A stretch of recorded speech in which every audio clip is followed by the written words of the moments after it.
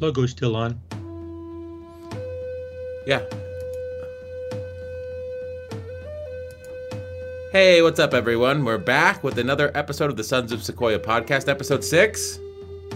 SOS 6, Sons of Sequoia. Game stonks. We're going to get into the whole GameStop issue that's been tearing up the internet and the financial markets for the last few days. So let's just cut the crap and go for it, right?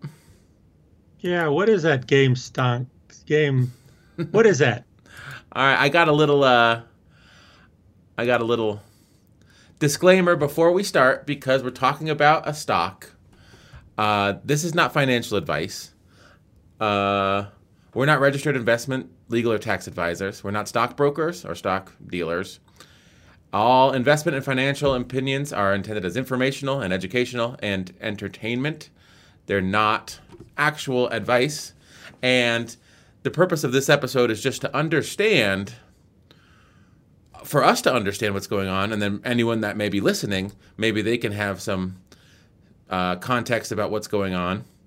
So it's important to say that because in my research, everyone else has said that, so I think it's probably a good idea to say that. Not a bad idea. That's right.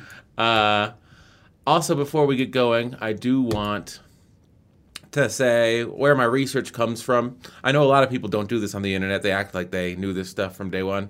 But my two main sources for this whole thing were Matt Levine at Bloomberg. He's got a blog, and he's been following this story very closely. He's written 3 long articles on it that I read as of yesterday. And then Kyle Orland from Ars Technica. So the Bloomberg was the financial side. And then the Ars Technica was more of the internet side, because that's sort of the two sides to this story. So I think I would be remiss without acknowledging them before we started. You're responsible by acknowledging them. Yeah. Good job. I mean, I think that a lot of times on the internet, these people, I could have read those articles and then parroted their words as if they were mine, but they weren't, you know. I learned a lot by reading their articles.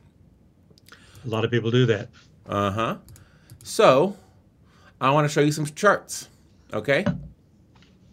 Okay. Here we go. This is the one-day stock chart for GameStop. It ended trading. This is of yesterday. I do want to say that this is out of date by the time this will be posted on the internet because this is for yesterday, which was the 27th. This is end of day, the 27th. So do you see this chart? Yeah. Is that the price of the stock, David? $347.51, yes. Okay. Now, you can see right next to it, the one-day total, it had a 134% rise. On the 26th, it ended trading at $199.53. On the 27th, it ended trading at $347.51. We can perhaps see this a little bit better if I go to the 5-day chart.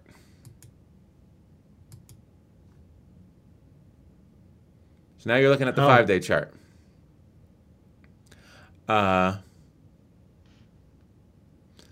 Over the course of 5 days, you know, we look here. On January 22nd, it was trading at $40. By yesterday, it closed at $347.51. Wow. Now, let's keep going. Let's look at the 1 month. That's almost 10 times as much. In December, just last month, December 31st, it was trading at $18. Oh, wow. And then the 1-year chart.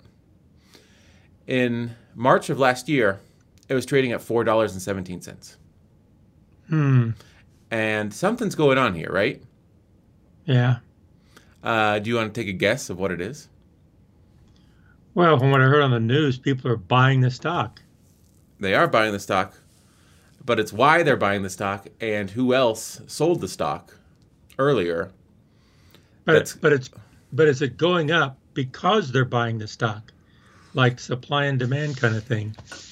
Since they're buying it, the price goes up because it's in demand. Is that what's happening? No, there's There's an interesting story here, and we'll get into it. It's much more involved than that. Okay. So are you ready? I'm ready. First, let's start with what is GameStop. I think that's important to say. GameStop, have you ever seen a GameStop? I'm sure you have. You probably just didn't take notice of it. It's a brick and mortar video game retail store. So in malls and in strip malls across the country, they sell video game discs, they sell consoles, they sell controllers. They have 5,000 stores nationwide. So 5,000 stores stands to reason they have tens of thousands of employees. But over the last 5 years, their revenues have been consistently declining. More video games are switching to online stores. So do you want the game? You don't need the disc. You don't need to go to a GameStop and buy the disc. Just buy it from our online store and download it. And so this is where the rubber meets the road. 140% of its shares. Hedge funds and other institutional investors had shorted the shares. What does shorted mean? Let's get in. What is shorting? Shorting, or short selling, is when an investor borrows something and immediately sells it, hoping that the price will go down and they can buy it at a lower price and return it to the person that they bought it from. So shorting is essentially, I'm in the schoolyard and you have 3 candy bars. And I think that tomorrow there's going to be a shipment of candy bars. And they're not going to be worth as much as they are today because you have all 3. So I borrow them from you and I sell them to people for $5. And then tomorrow when there's a shipment of candy bars are just $1. So I buy the 3 for $3 and I give them back to you and I pocket $12. That's short selling. Yeah. So if we go back to the previous slide, over 140% of its shares were shorted. Do you understand that? Yeah. So a hedge fund, an institutional investor says, I think this is going to go down. It's at $10. I think it's going to go to 0. So I'm going to borrow a ton of shares and then sell them. Well, it goes up to 12. Well, if it was good to short it at 10, it's good to short it at 12. So I'm going to borrow more shares and sell those. It goes up to 20. You borrow more shares. What happens is they're borrowing shares they've already borrowed. They're borrowing them a second time and selling them because they're convinced it's going to go down. So 140% of the shares have been borrowed and sold. Wow. Now, what that means is there's an obligation to give back more shares than exist. That's true. So what is a short squeeze? This is what's happening. This is why you see the meteoric growth.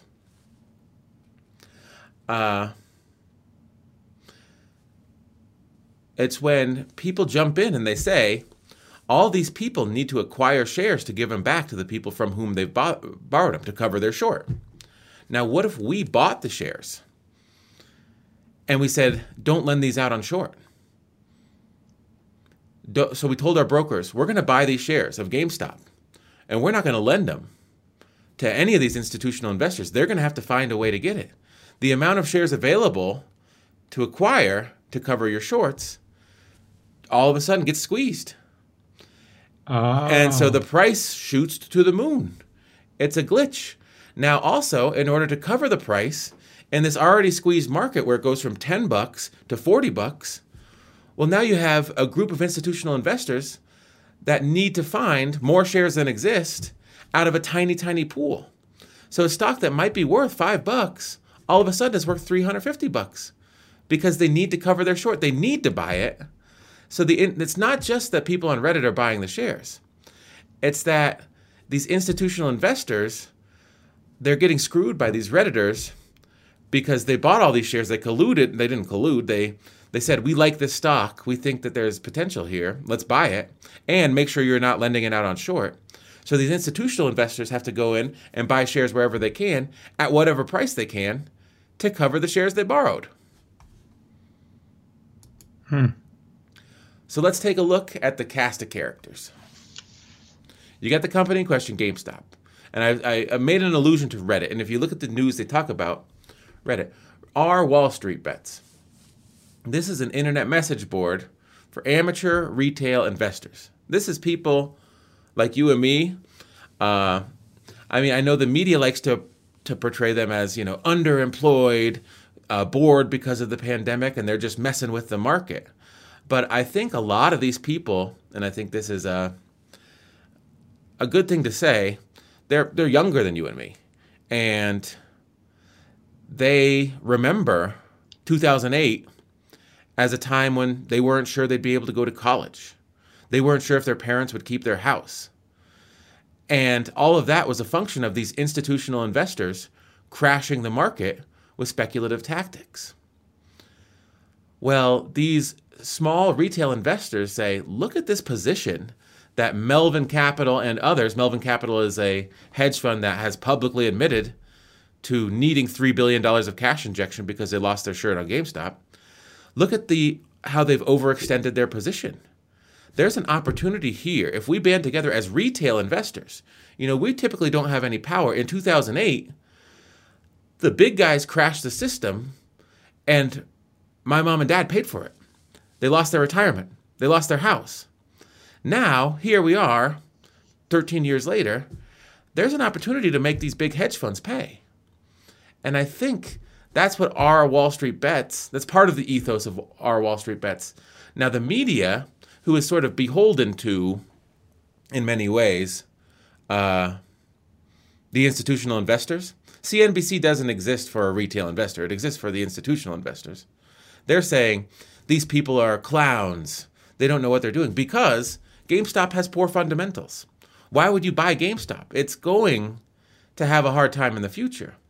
And they're not buying GameStop because of GameStop. They're buying GameStop because the hedge funds have exposed themselves to an untenable position financially, not because of anything GameStop has done. So that's our Wall Street bets. Ryan Cohen, he is a CEO of Chewy. That's a dog food company that's online, I think. And he came in last September and he said, I see value in this company.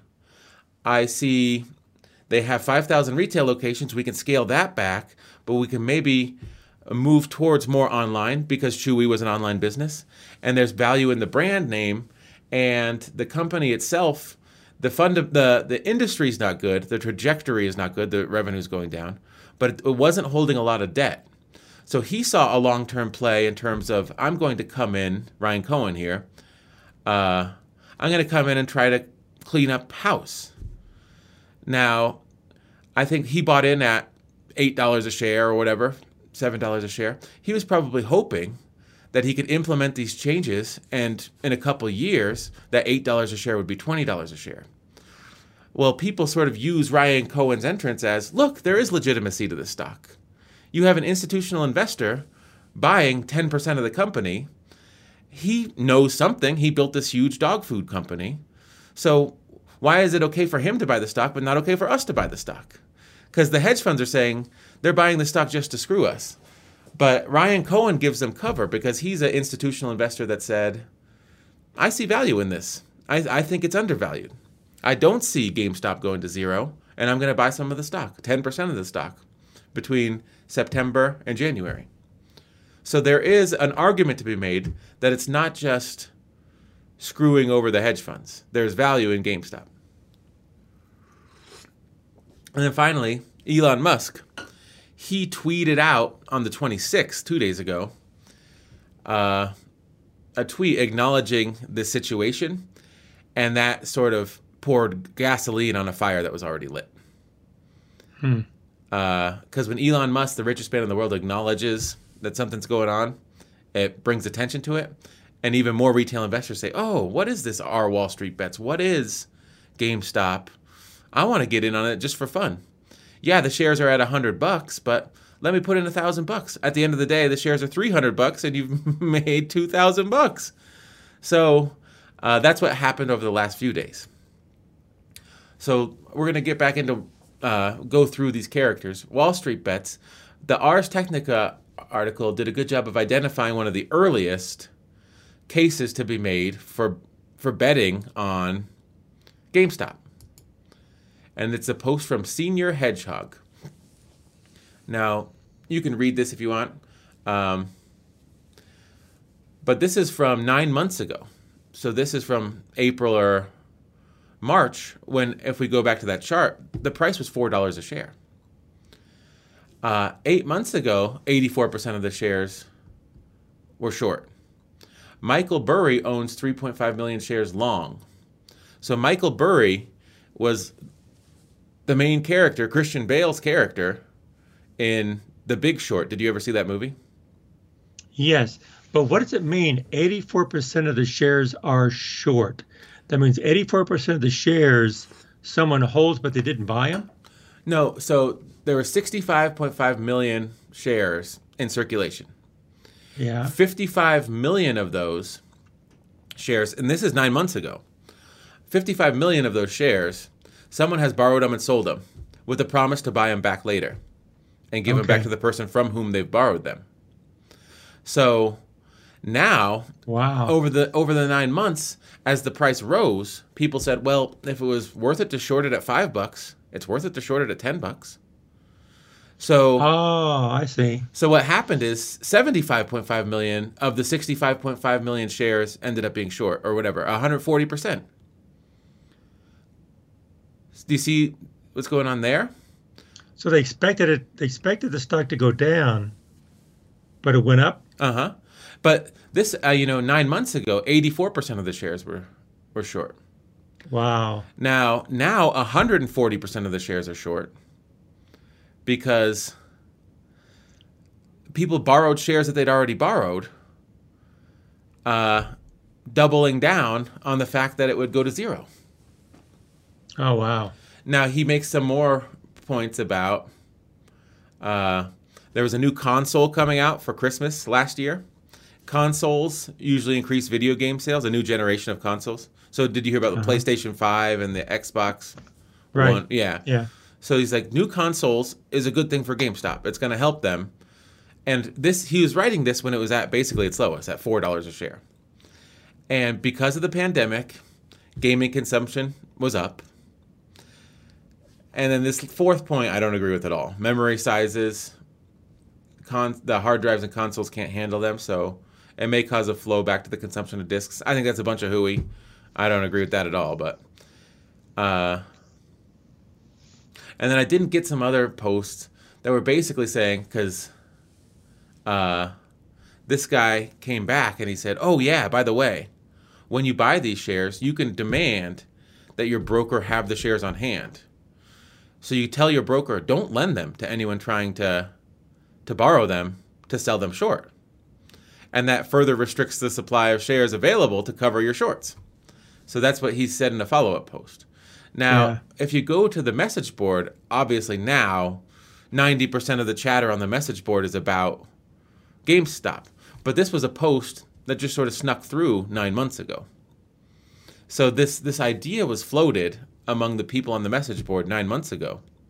Now, I think that it really took off in January because you can see when hedge funds take out big short positions, and you can see when they have to cover their shorts.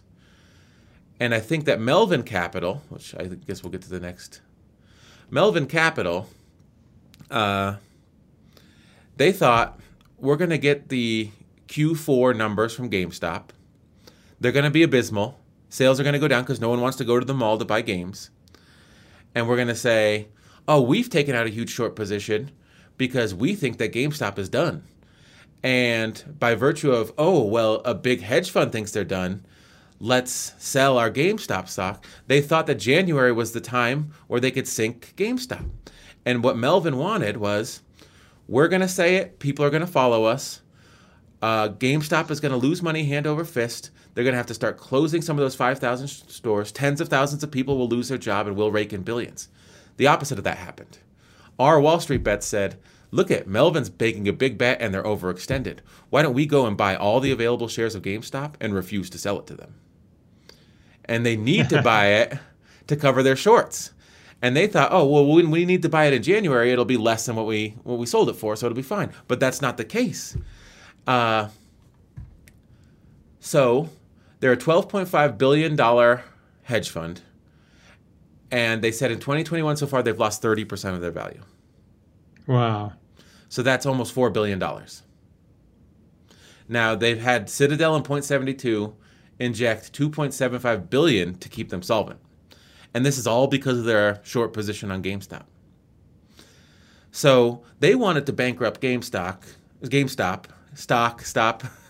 They wanted these people to lose their jobs, and they wanted to pocket billions. Instead, they've lost billions, and they're saying, you know what we need? We need regulation to stop our Wall Street bets from doing this to us. That's what they're saying now. Now, yesterday, they claim that they closed their position.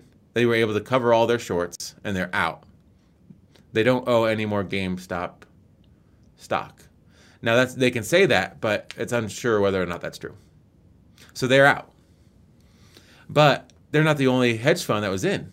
A lot of these hedge funds trade on models that say if the stock is overvalued, short it. Well, if the stock is worth, at its maximum, $20 a share, and yesterday it was at $120 a share, the algorithms will buy it, or they'll short sell it. So the short interest, the interest in borrowing the stock to sell it short, is still really high because it's fundamentally a good investment to short it right now. And on Reddit, they're saying, I know the price is 300, but if you hold on for one more week, 2 more weeks, it could go to 1,000. So let me get this straight.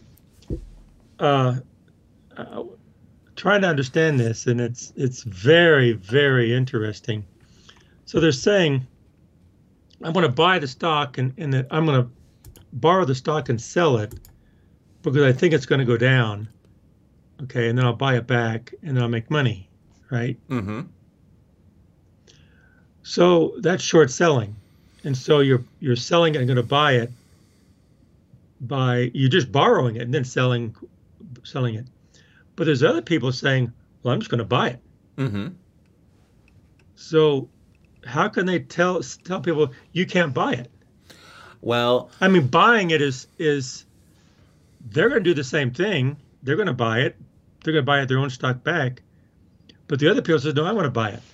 So how can you tell people that you can't buy stock? You can't buy it. I want to buy it. That doesn't make sense to me. And that's exactly what has happened. So TD Ameritrade today said, due to its volatility and to protect our retail customers, we're not going to allow anyone with a TD Ameritrade account to buy GameStop today. That was today, the 28th.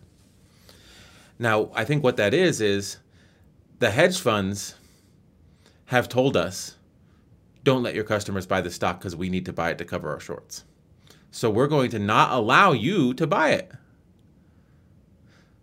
So, and I don't know, this is new to me, but I'm thinking, wait a minute. They're saying you can't buy it because I want to buy it because I want to make money. Uh-huh. And it says, if you buy it, that'll prevent me from buying it to make money. So you can't buy it. I want to buy it because I want to make my money back. Mm-hmm. That doesn't sound fair. No, it definitely doesn't sound fair. It's kind of like saying, oh, if you buy something and sell it, you can make money. Well, I want everyone else to not be able to do that. I'm the only one who can do that. Mm-hmm. It's basically what they're saying. Yeah. Wow. And so there's our Wall Street Bets is on Reddit, but they communicate on Discord, which is a little bit like Skype, only it's for communities. And that's how they have conversations and sort of organize. And last night, their Discord got shut down. Discord said, oh, we've removed the Our Wall Street Bets Discord because people were using hate speech on there, and that violates our terms of service. And it's not because of GameStop at all. And it's not because of pressure from the institutional venture capitalists that fund Discord. It just happened that when our Wall Street bets was causing these hedge funds and institutional investors billions of dollars of losses, we decided to look into that Discord and decided that the hate speech was a violation of our terms of service, and we deplatformed them. So Yeah. Well, that okay, fine. I mean, you and I are probably thinking the same thing. I mean, oh, let's take down the source of them buying things that we want to buy to make money. And so let's just have a bot out there doing hate speech to take them down so we can buy things that they can't buy. yeah, I mean, who's doing the hate, and I mean, you have bots doing stuff right now interfering with the election. Why can't they interfere with the trading on stock markets? Yeah, and I mean, this was just a speech, so it's like Discord has their terms of service. And the thing is, if there was hate speech, because people on the internet, they say nasty things, it was probably going on for years. But it wasn't looked into until this subreddit started costing institutional investors billions of dollars. See what I'm saying? Yes, but the people who are doing the hate speech really probably doesn't want to be taken down. But the people doing the hate speech to take it down, maybe the people doing the hate speech want it taken down. Like because it's an open system. Yeah. A hedge fund is like, we're losing billions of dollars. Why don't we pay 500 people $100 to go on there and say stuff explicitly against the terms of service? Take it down. That'll protect our assets. That'll protect our ability to buy to make all this money. Because when you have a lot of money going on, people will do things. Mm-hmm. Well, I mean, I think the moral of the story is going to be hell hath no fury like rich white people who get their money stolen. Because they're going to fight back. They're going to fight back, and they'll find a way not to lose their money. Good point. They might do crazy things, right, David? They may even storm the Capitol. I shouldn't have said that. Well, they're saying our Wall Street bets is like the Capitol stormers. They're destroying our ability to manipulate markets by taking our overextended positions and exploiting them. And I think there's backroom gentleman agreements among hedge funds that say, oh, this hedge fund has decided to bankrupt this company and put these 10,000 people out of work. And as gentlemen, we're not going to short squeeze them.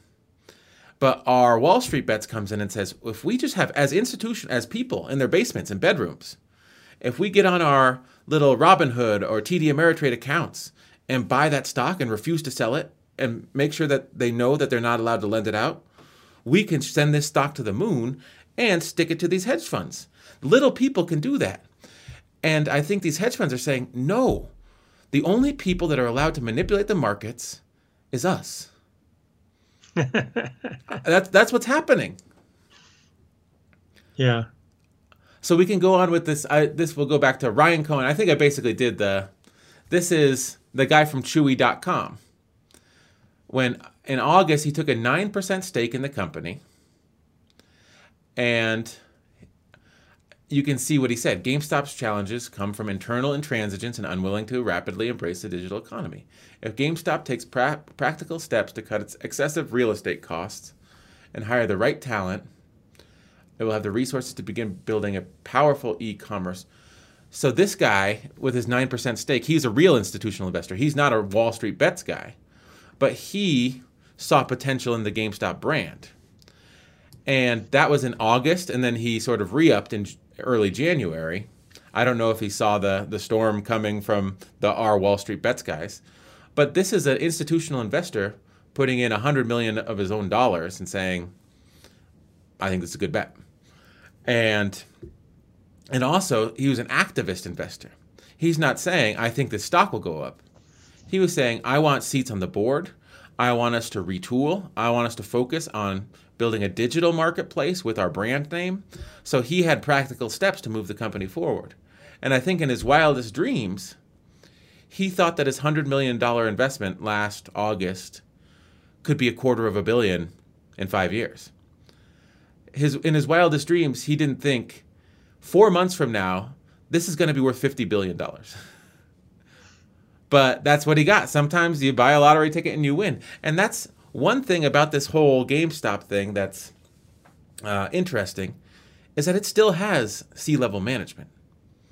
It still has a board of directors. It still has locations, and it still has businesses open every day. But the stock, in a way, is not really part of that. If you go to work and you're the chief financial officer of GameStop, and you go to work and you say, you know what? I think I deserve a raise. Our stock went up 650% this week. It's not because of anything you did as an employee. You know, you didn't have anything to do with that rise as an employee. I have a question. Uh-huh. And this is a true story.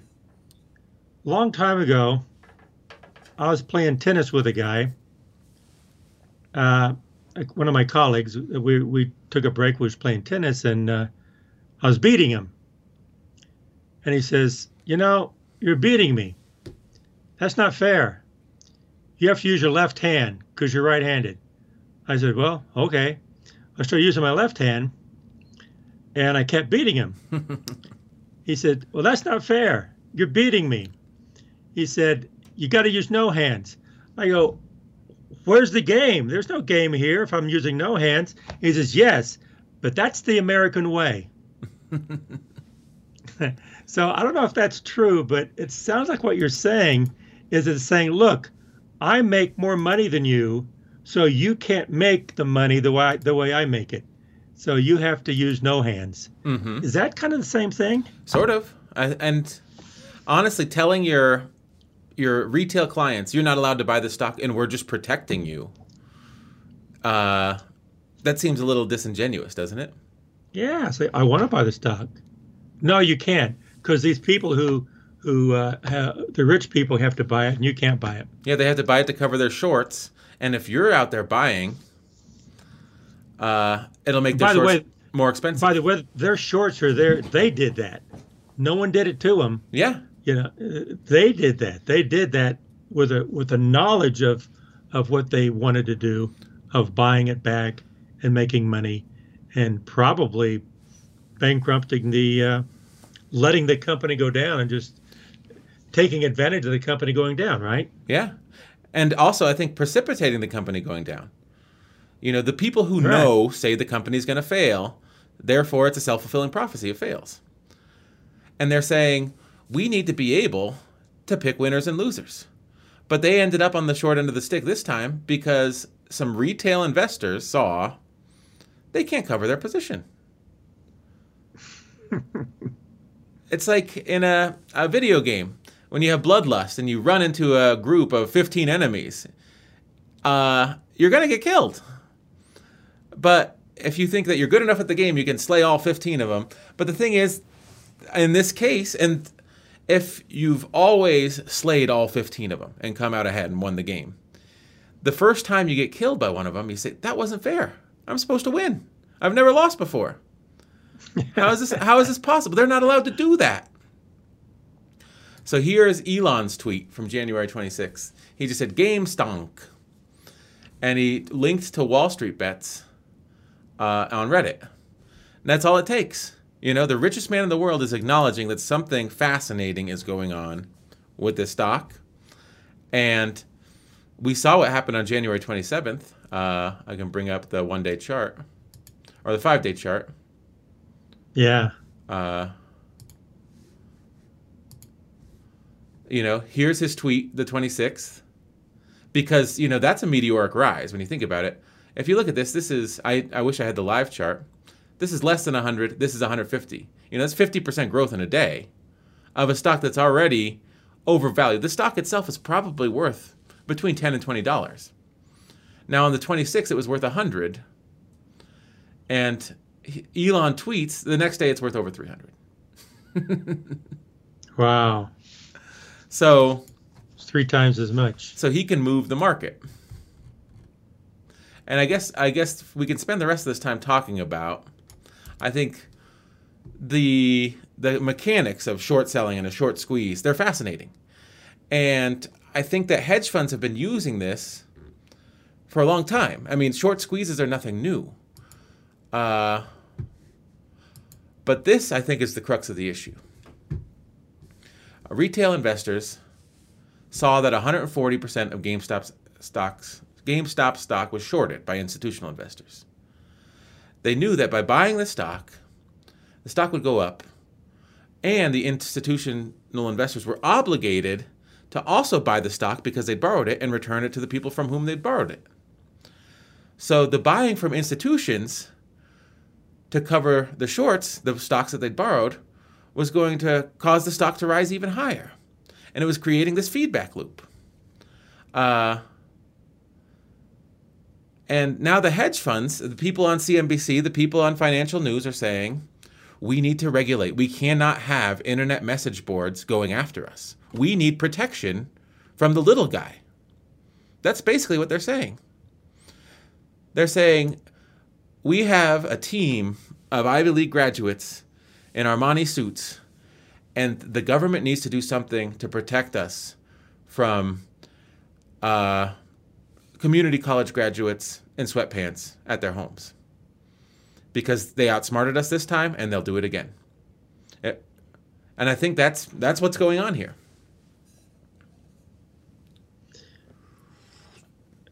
Well, going down the road, if they don't do anything and they do lose a lot of money, what is the long-term effect of these investment firms losing? Are we going to have another stock market crash and go into a depression if this keeps happening? So it may not be protecting the investors. Maybe they can argue. Now, I'm not looking at one side or the other. I'm just trying to think in the future. It may be just protecting our economy. Well, I think this is beyond my pay grade. I don't know. I don't understand, but I'm just thinking. I know we have stock market crashes before. Is it going to be? This is only one GameStop, but could this happen with other stocks?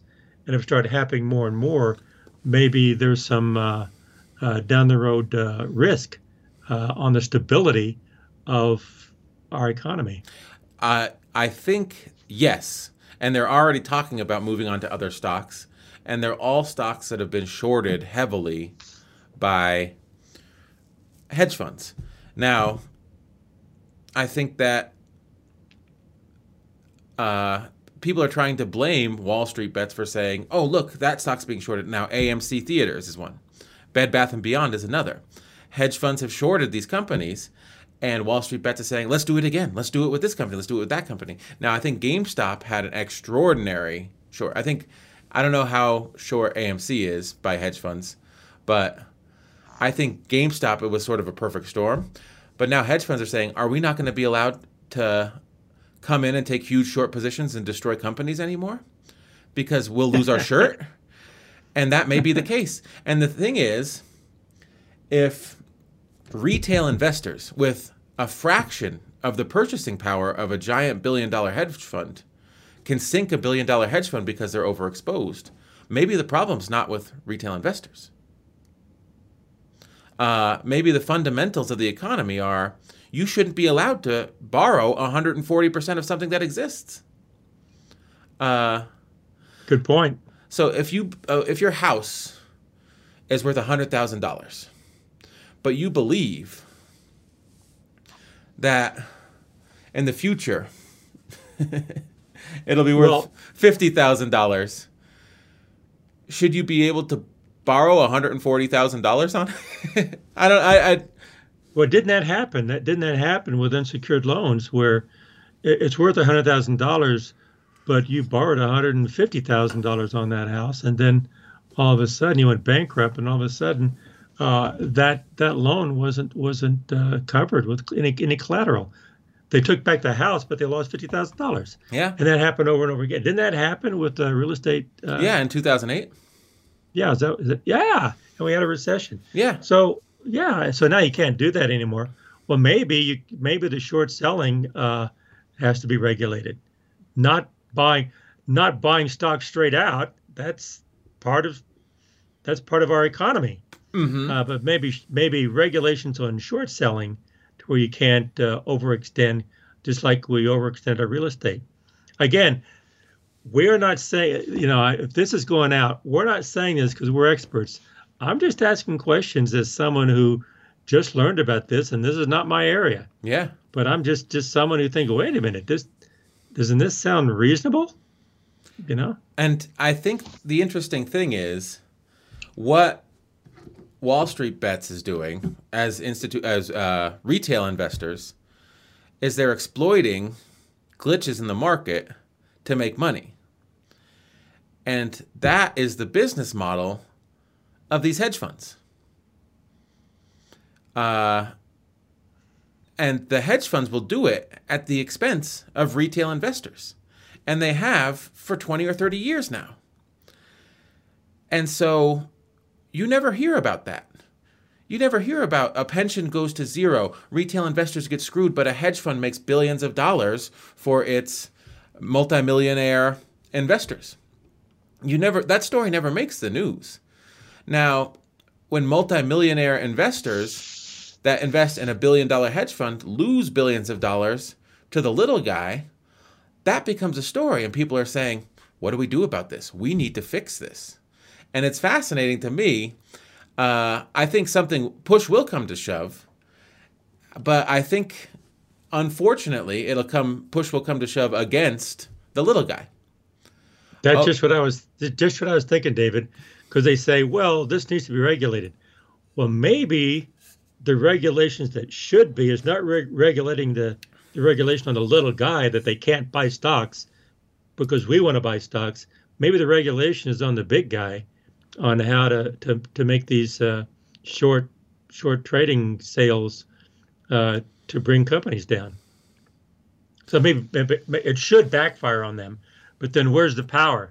If any type of regulatory commission comes in there, where's the power to direct them? Where's the people coming from to make those regulations? Is it going to come from the little people? Probably not. It's going to come from the bigger people. Yeah. The hedge fund, they're going to pay millions of dollars to make sure that they're protected. Mm-hmm. And it's not protecting the economy; it's protecting them. And they'll argue, well, if we're successful and wealthy, it's going to trickle down to the little people. Anyway, that gets into bigger issues. Yeah, correct? Yeah, more broad scale taxation policy or whatever, or securities and exchange policy. But I think an important thing to note here is GameStop, even though it's in a brick and mortar industry in a digital world, even though it has 5,000 locations that it has to pay rent on, and all these employees at the point of sale instead of, a little piece of computer software, they're not doing it online. Even though the fundamentals of the business indicate that it will eventually fail if it doesn't innovate. It wasn't in a position to go bankrupt in January. And the hedge funds bet against it as if it was. And the retail investors saw that there was a mismatch between the aggressive position taken, the tales of its demise were ahead of its time. It was going to die, but it's not going to die in January. And they said, these people are all just trying to will its death into existence with their money. And as retail investors, we have a fraction of their money, but we can will its survival into existence in January, because for their plan to work, it has to die in January. And so I think it's a fascinating story. Yeah, the more you get into it, it is very interesting. Very interesting. And it's not trivial, and it's important. It's interesting. I don't know. I think it's very important on how to protect our economy, our society, about the people and the money that people have. And you saw, we watched that documentary on Warren Buffett, right? Mm-hmm. Now, I went to business school, and finance wasn't my area, but this is not investing. Let's just make that clear. So I've always liked Warren Buffett. I read Ben Graham's book, The Intelligent Investor, and he advocates for a position called value investing, where if you're going to buy a stock, you take a look at that company and you think that that company does good business and will continue to do good business in the future, and they're well positioned to be a good company into the future. So you buy a stock because you think 10 years from now that company will still be making money. You think 15 years from now that company will be 5 times the size because it's poised to be a market leader. But you never invest because you think that if I spend $20 for this January 15th, by January 30th I'll be able to sell it for 300. You never invest for that reason. That's not investing. That's speculation. It's flat out gambling. And, I think the people on Wall Street Bets have discovered you can gamble. And I think a lot of people that got in yesterday or the day before will lose money. A lot of regular people, a lot of retail investors will lose money. And the hedge funds already have lost billions of dollars. Now, that's what happens when you gamble. There's the guy that hits the jackpot. There's the guy that wins the lottery. And he might have spent $100 in his life, and he ends up winning $100 million. That's a good return. But for every guy like that, there's a million that spent $100 and got back zero. So, I guess it all comes out in the wash. I don't know exactly what I'm saying, but Well, remember what I told you about gambling? The two rules of gambling? Never bet more than you're willing to lose and quit while you're ahead. Yeah. And it sounds like they bet more than they could lose, or they're willing to lose, or able to lose, because they're borrowing on their borrowed. And now they're complaining about it and yelling foul. Basically, they bet more than they're willing to lose, or that they could lose. The hedge funds did. The hedge funds did, yeah. The hedge funds. And the reason that they're in that situation is that the little people are doing what they did. They bought stock. Mm-hmm. They just bought the stock. Now, do you think... It's kind of like saying, I can buy stock, but you have to sell me your stock because I need your stock. It says, no, I don't want to sell you my stock. Yeah, you have to. Basically, you're telling people you have to sell me your stock. And that kind of what they're saying? Yeah, I think so. I wish I had those articles from yesterday that I was reading. I'm looking at GameStop stock live. That's why when I look up like that. Yeah. They've fluctuated in the 10 minutes since I pulled up the chart between 190s and 250s. And they're down $140 per share for the day right this second. But the volatility is insane. Wow. And I think there's going to be, at some point, people are going to say, this was an incredible ride. I got in when it was $80 and it went to 400, but I'll sell now that it's 250. And that will sort of be a pressure valve. And eventually the air is going to pop out of this balloon because GameStop is not worth the market cap now at its current price, $207, is $13.6 billion. It's not a $13.6 billion company, but that's its market cap right now. So it's artificial. Mm-hmm. This is a topic for another episode, but what brings to mind is Bitcoin. There's no value in that, but there's monetary value, but there's no real value. One of the articles I read said Bitcoin's worth $35,000 right now because someone will pay you $35,000 for it. It's worth $35,000 because you could sell it for $35,000, but it doesn't do anything. And they're saying the games, I think your point is well taken, and this is what this guy from Bloomberg, Matt Levine, was saying, is that you have to look at GameStop stock as basically a token right now. It's worth $300 because someone will pay you $300. It doesn't really have anything to do with GameStop anymore. Right. You've moved away from the real value to a token value. Mm-hmm. And it's, like, let's screw the hedge funds. Hold the line. That was what was trending on Twitter. And it was like, if you bought GameStop, hold the line. They have to cover their shorts, and they have to cover them by week's end. I know it's tempting to sell at $350, and they're going to try to play tricks on you to get you to sell. It's down $138 today. What if they never sell? What's going to happen? What if they can't cover the money that they borrowed? The hedge funds go bankrupt. And very rich people lose a lot of money. And people that are middle class get a lot of money. So the fascinating thing is, I kind of feel like this happens a lot. It's just the players are different.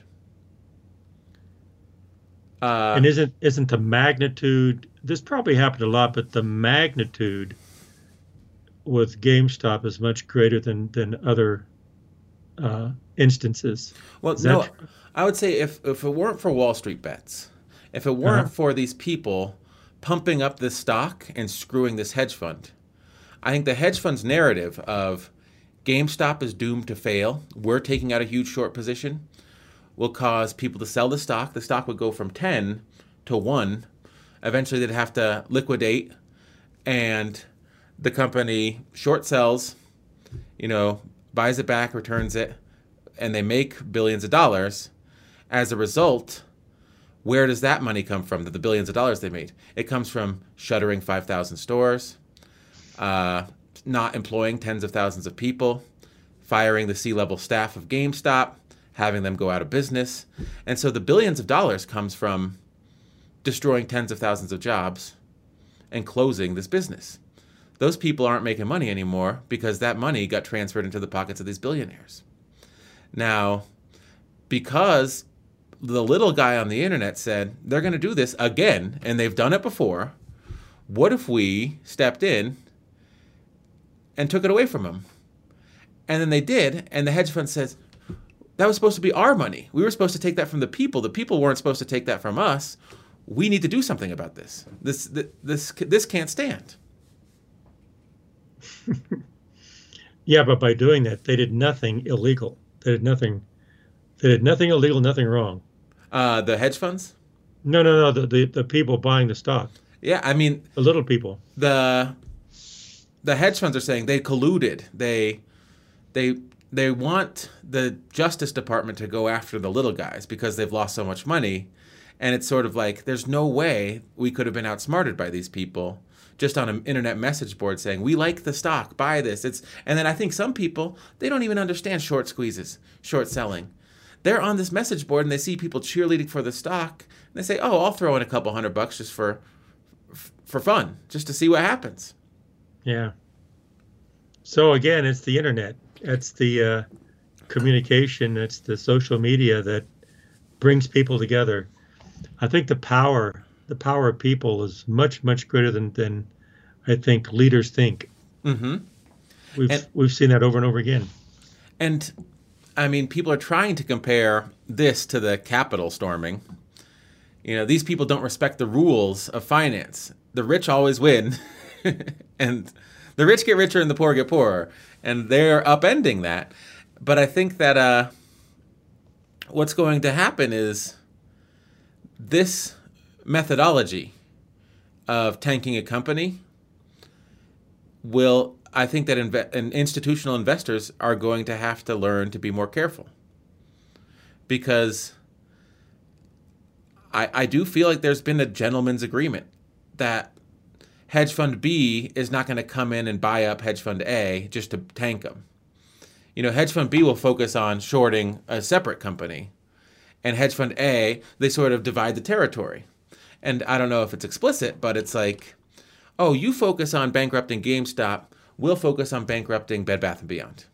And never the twain shall meet. And so we're not going to screw up your attempts if you don't screw up ours. And Wall Street Bets is like, it doesn't take that much money to screw up their plan. It takes way less money to screw up their plan than the money that they have invested in the plan. So let's just do it for fun. And we'll make money. So I think that what's going to happen is that they're fundamentally going to have to change that technique.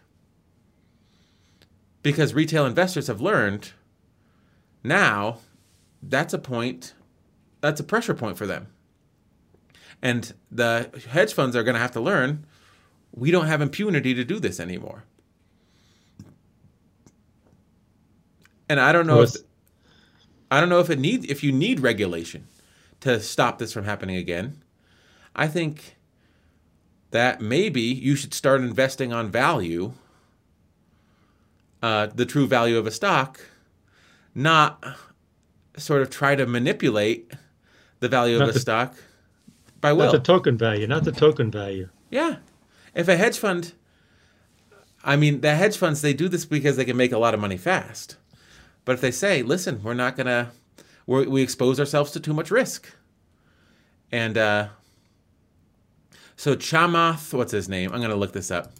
It's so fascinating. Chamath Palihapitiya. He was an early investor in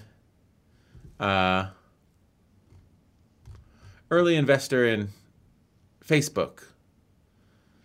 And he went on CNBC and he said, yeah, when it was at $100, my fund, we took just a little long position. We bought call options at $100 or whatever. And we made $500,000 today. And I'm going to donate it to charity. And the CNBC people were livid with him. And they're like, but you can't do this. They can't do this. This is going to ruin our industry. This is going to ruin the financial services industry. It's going to ruin hedge funds. And Chamath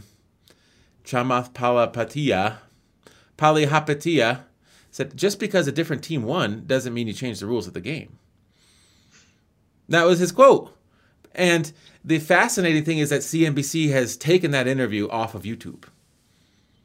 So anyone that posts it where he's saying that, you can't find it on YouTube anymore. So I saw it last night, and I don't know if that's an exact quote, but that was the sentiment. The Washington Generals have just defeated the Harlem Globetrotters, so they want to change the rules of basketball. That's what's happening here. Mm-hmm. Yep. That's the American way. That's not the American way, but some people think that's what the American way should be. Me, not you. And the American way is not that. The American way is for everyone. Is we the people, that's all the people. Yeah. Yeah. Very interesting, David. Very, very interesting. And important. It's important. It does go to the foundation. You can argue it goes to the foundation of this country. Are we here just for the rich and just for the powerful, or are we here for everyone? Yeah, or should the hedge funds want the little guy punished, and then they want regulations passed to make sure the little guy's never able to do this again? But shouldn't there be a little bit of soul searching? Like, we got burned, and it wasn't that hard to get burned by these people. Maybe we need to change the way we do business. Yeah. I'm trying to find, so people have posted quotes. But I can't find him, his exact quote. I think he did say that being able to short 140% of a stock is broken. Yeah. The CNBC anchor said that this shows that something in the system is broken. And then Chamath Palihapitiya said 140% short on a stock is broken.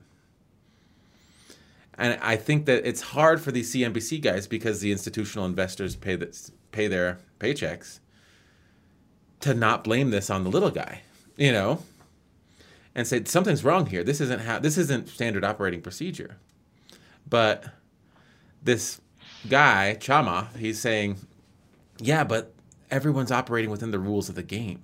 It's just that the wrong people are using the right parts of the rules to win.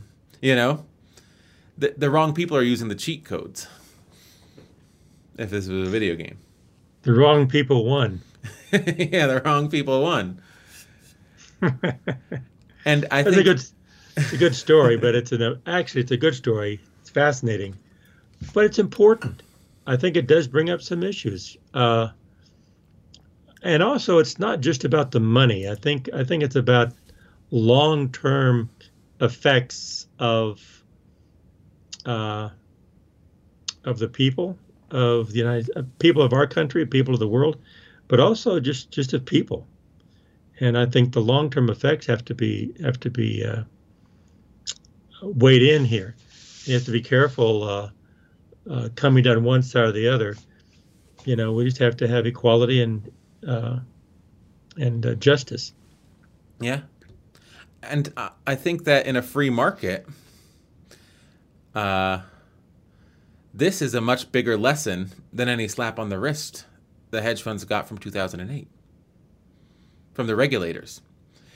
Like, Hmm. you remember Occupy Wall Street after and these people went down to Wall Street and they sort of Yep. protested, and the Goldman Sachs traders would sort of step around them and go in and make hundreds of thousands a year. The company would make billions, and they're like, yeah, these people are protesting. Well, this is a much more resounding wake-up call to say, we don't like how you play the game. We're going to get in, and with way less money and way fewer resources, we're going to play the same game and beat you at it. And all of a sudden, they're doing what Occupy Wall Street never could. They're making these Hmm. hedge funds look up and say, oh my goodness, we need to change the way things are done. Now, their initial reaction is, we need to change the way you do things because we don't want to change.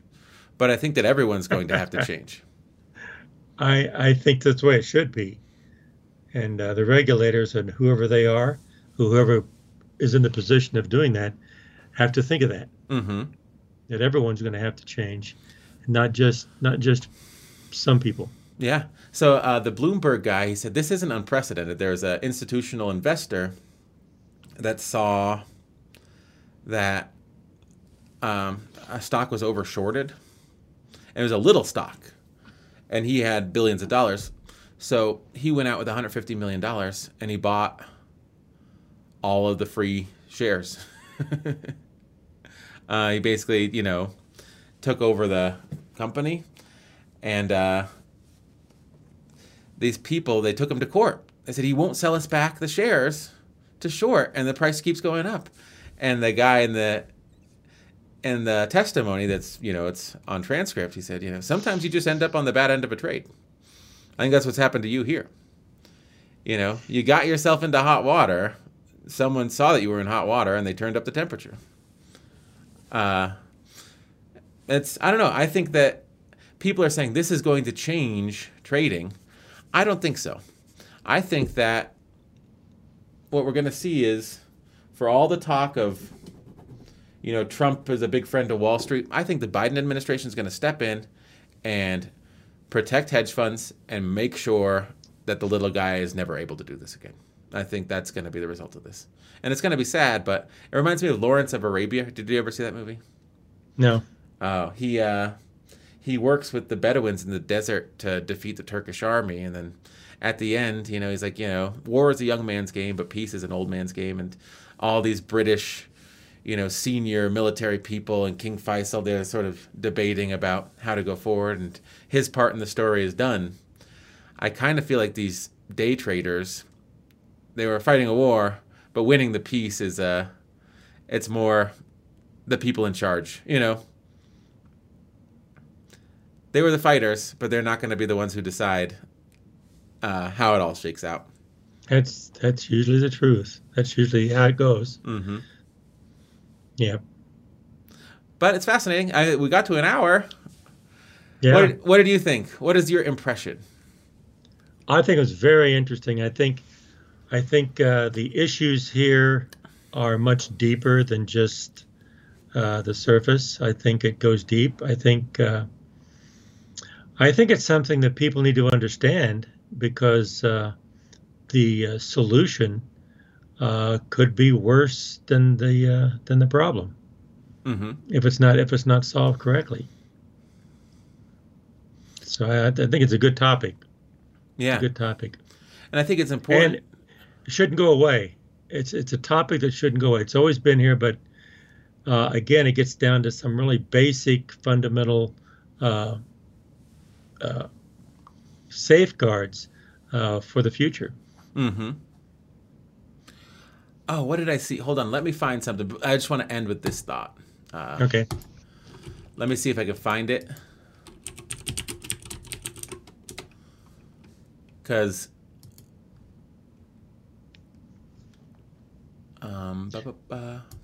While you're finding it, let me just say that when I say thinking bigger, we have to think bigger of long term, not just short term, and not just special interest groups. We have to think of the bigger picture because that's going to be important in the long term.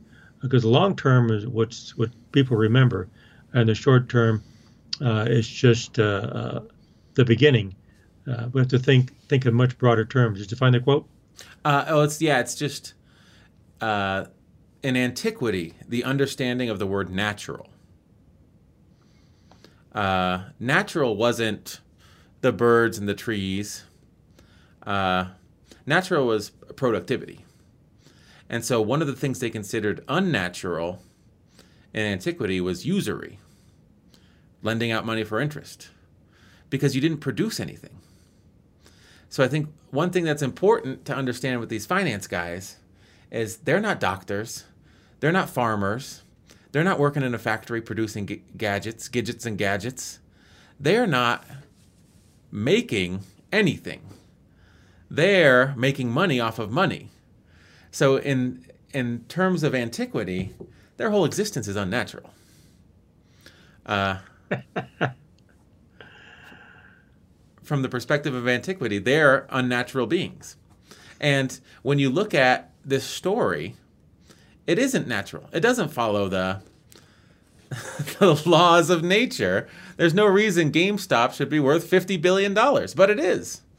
But the antics of the unnatural could hurt the natural. Yeah. I mean, if they bankrupted GameStop by the end of this year, 5,000 stores would close. A lot of people would lose their job. So it would have real consequences. And that's right. And those people are doing something, as far as antiquity is concerned, natural. They're, stocking up on games and then giving them to people, and the people go and they play those games and they're entertained by them. They're putting something in someone's hand. They're providing a service and a product. That's more natural than just making money off of money. Well, that's a good one to end on, David. Yeah. Really good one to end on. Well, this is a fascinating thing. Do you think I should post this on YouTube since I had a visual component? Yeah, I think it should. Why not? And we'll just go real quick. Just a live look. Oh, wow. It just jumped from 284 to 319 in the last 2 seconds. It was as low as 198. This is the daily graph. 126. 126. But look at this. It's coming back. 284. It's all over the place. It was at 469 at 10 a.m. Wild. It's a roller coaster ride, and it's not something that I want to be involved in from a monetary perspective, because I don't know when to buy the bottom and I don't know when to sell the top on this thing, because from my business school education, you look at a company's fundamentals and you invest in a company, not in a wild roller coaster ride token that has no bearing on what the company does or what it will do in the future or what it has done in the past. And that's what's going on here, right? And the stress in that game, you're gonna die. You're gonna die young. You're gonna die young. Well, this has been fascinating. I think I'll put this on YouTube since there's some visual component to it. Yeah. And see everyone tomorrow. Yes. See you tomorrow, bright and early. Yep. Sounds good. I got the Talking Leaf theme playing us out. Okay. Have a good day. Yep, we'll see you, and keep on talking, but listen more than you talk. Yes, and this was not financial advice. No, not at all. Not at all. No way. All right, till next time. Bye. Bye.